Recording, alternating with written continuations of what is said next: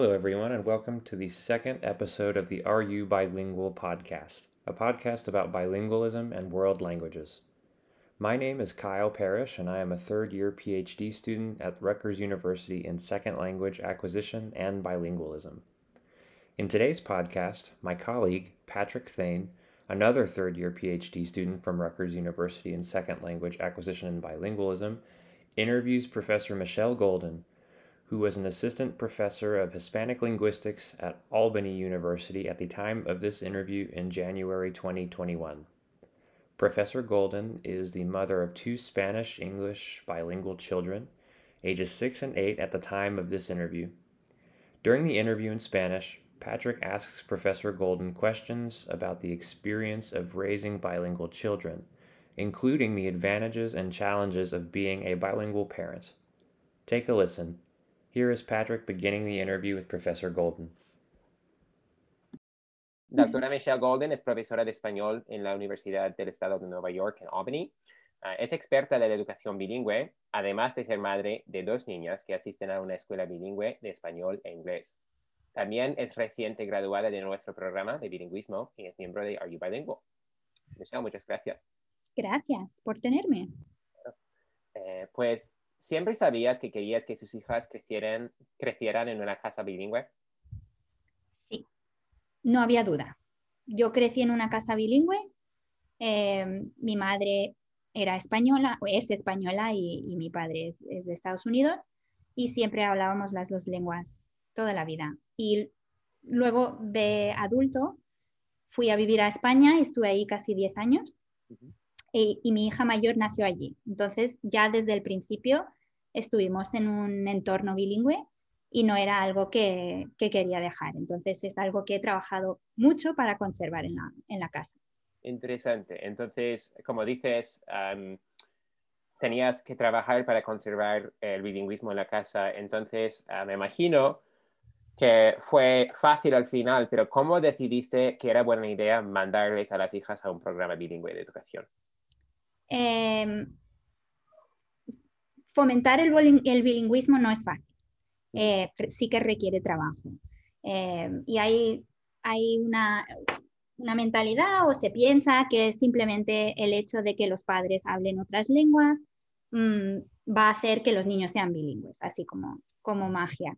Pero en la realidad, si no se usan las dos lenguas continuamente en la casa, es muy difícil que los niños consigan ser bilingües.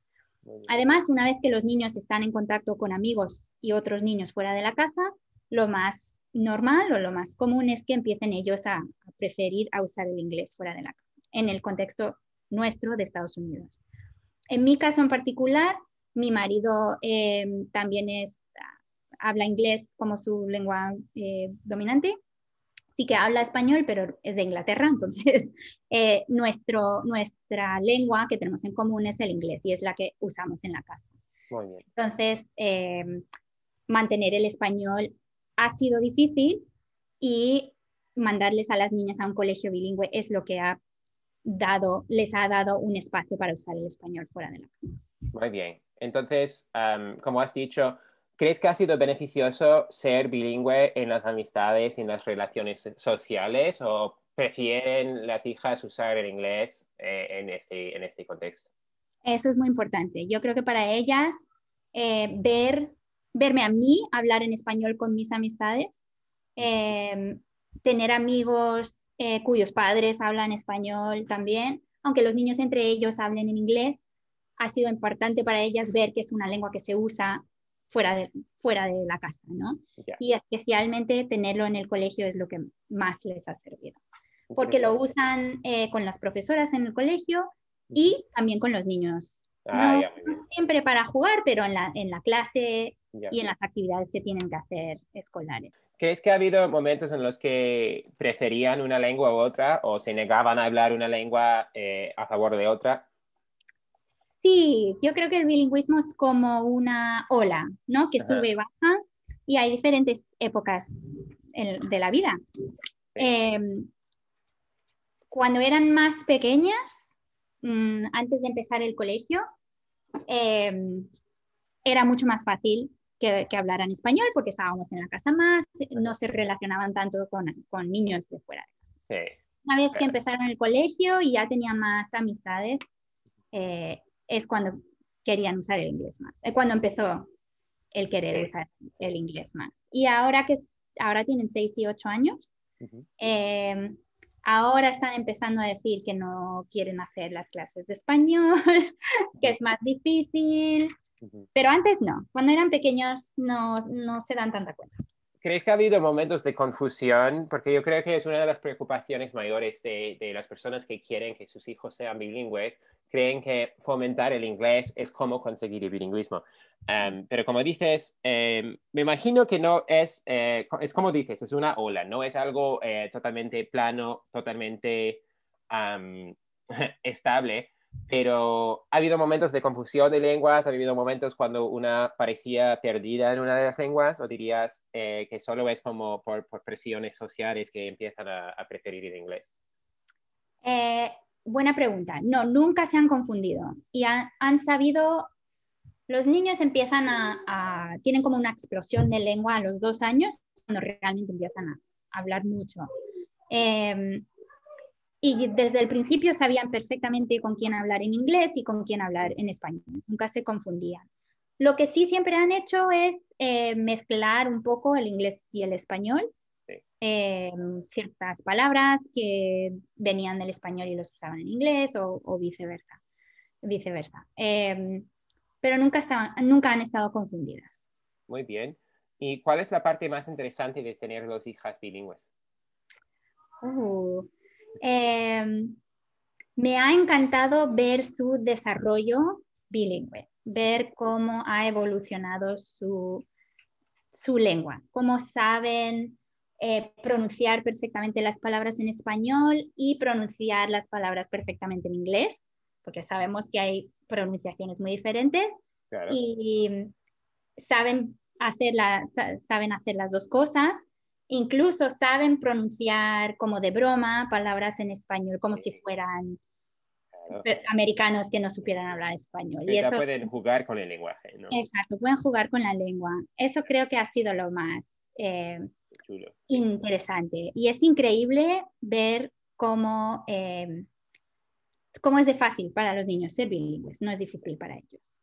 Muy bien, es interesante, es importante que lo digas porque yo creo que una de las cosas que esperamos comentar en este capítulo de nuestro podcast es que muchas personas, como he dicho, se preocupan que sus hijos no aprendan a hablar el inglés bien si tienen más exposición al español. Así que lo que dices es que la experiencia de las niñas, de las peques, no ha sido así, ¿no? Muy interesante, como dices, porque lo que nos estás contando es que realmente ahora me imagino que tienen un nivel de español y un nivel de inglés que les permitiría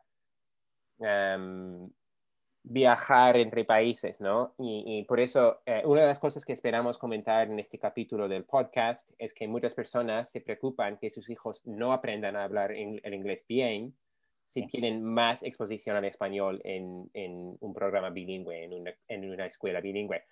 Y por lo visto no ha sido así, pero ha habido momentos en los que te parecía que una hablaba menos inglés o menos español comparada con una persona monolingüe de la misma edad. Buena pregunta. Como vivimos en Estados Unidos, siempre han sido dominantes en inglés. El inglés siempre les ha sido más fácil y la lengua que prefieren realmente. Es la lengua que usan con sus amigos y obviamente es la lengua que ven que se usa en la tienda, cuando vamos al supermercado, ¿sabes?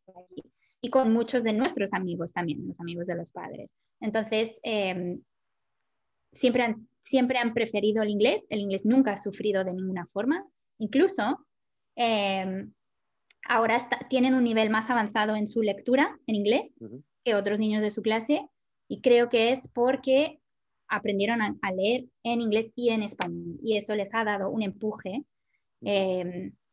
con su conocimiento de los sonidos del inglés, que es lo que se necesita para aprender a leer. Y fue que la lectura fuera muy fácil en inglés. Entonces, realmente, a nivel académico en el colegio van súper bien y nunca han tenido ningún atraso en inglés por haber hablado español.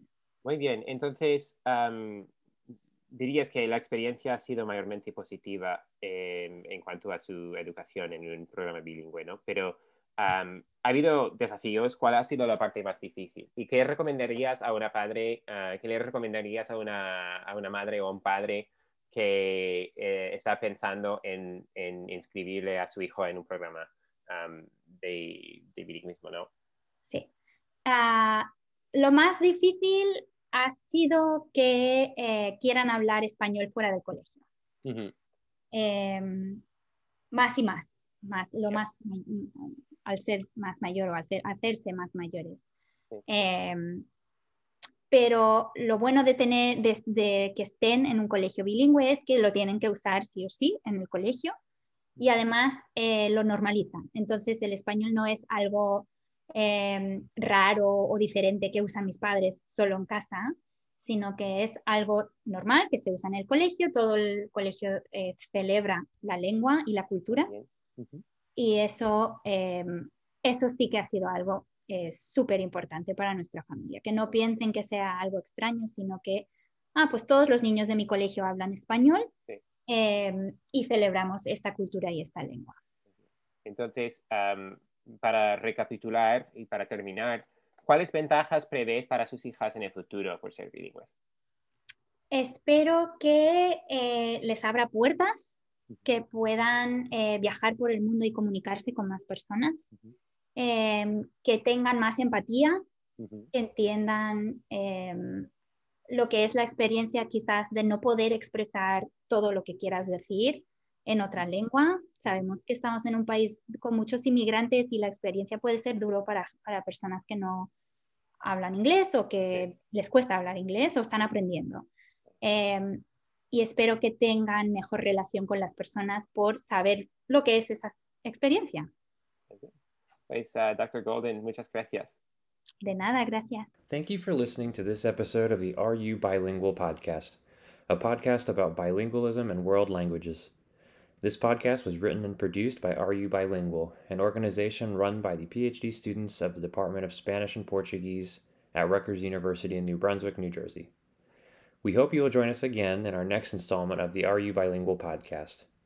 In the next episode, my colleagues will discuss the advantages and challenges of their own experiences growing up as bilinguals.